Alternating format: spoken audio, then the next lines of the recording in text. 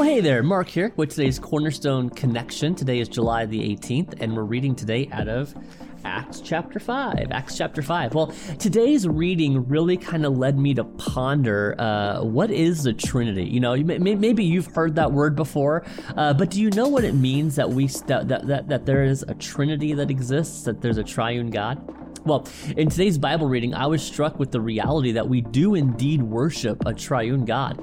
In fact, the way that I've attempted, at times to explain this to children is simply that there is one eternal God who reveals himself in three individual persons: God the Father, God the Son, and God the Holy Spirit.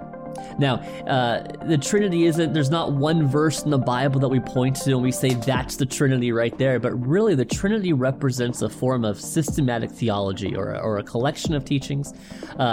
So this is a way that we're describing a great big truth, and we get there through a variety, all throughout the Bible. Multiple scriptures all point to the truth about this triune God. A couple for us here. Deuteronomy 6:4 says, "Hear, O Israel, the Lord our God, the Lord is one." Now, this simply tells us that there is one God. However, throughout Scripture, we see that one God reveals himself through three individual persons, each with their own personality, each able to respond, and yet each with a unique role within the Godhead. And each one is equally one God. And so if this hurts your brain to think about, that's okay. It hurts mine too. But we'll work through it. Here's a couple more verses for us. God is described as Father. In passages such as John chapter 6, verse 27, it says, "For on him God the Father has set his seal." The Son is described in such passages as like John 1:1, where it says, "In the beginning was the Word, and the Word was with God, and the Word was God." And we see here, right here in our reading today of Acts chapter 5, the Holy Spirit being described as God. In Acts 5:3, it says, "You have lied to the Holy Spirit." And then in verse 4, it says, "You have not lied just to human beings, but to God." So you've lied to the Holy Spirit, you've lied to God. We kind of see that, right? Now to kind of paint the picture about some of what's happening here in Acts chapter 5, the church is growing. It's experienced a time of unprecedented growth, and we see that really back in chapter 4 of Acts.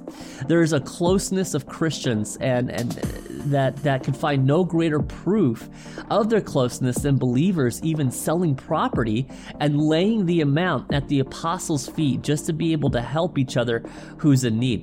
And that's what happens here in Acts chapter 5. We meet a couple named Ananias and Sapphira. And we see here God's righteous judgment that kind of comes on them. You see, what they do is they do what others have done, such as perhaps Barnabas.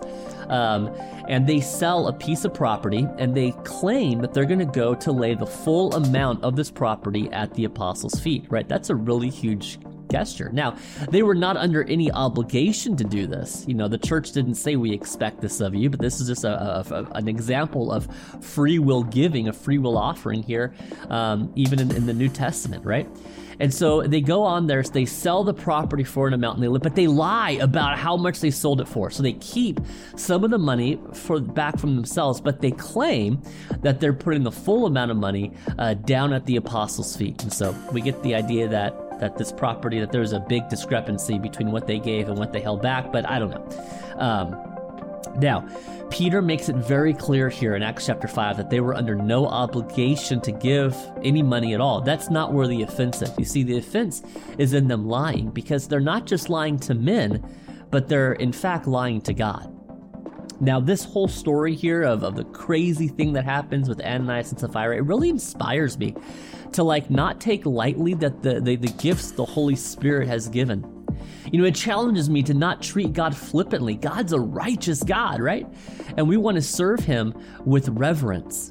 Consider this week, how might the Holy Spirit be able to use you? How could God use your time? How could God use your talents that you have, right? How could God use your treasure to advance the gospel, even right here in Marshfield, Wisconsin? Maybe we're probably not going to sell a piece of property and lay it down at the church's feet.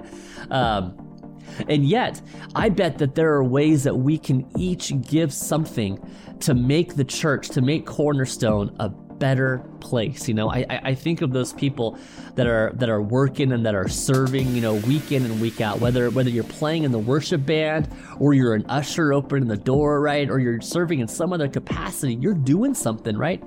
And if you weren't doing that, I mean, yeah, like none of us are essential. Like if Mark disappears tomorrow, like the ministry is still going to go on. It might go on better, as a matter of fact.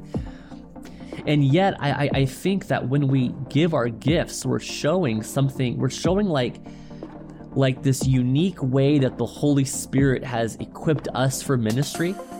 And when we do that, we're giving something special and something precious to the church. And so, I don't know. I hope maybe this week or in the coming weeks or in the coming months, you might be able to serve the church in a really cool way too.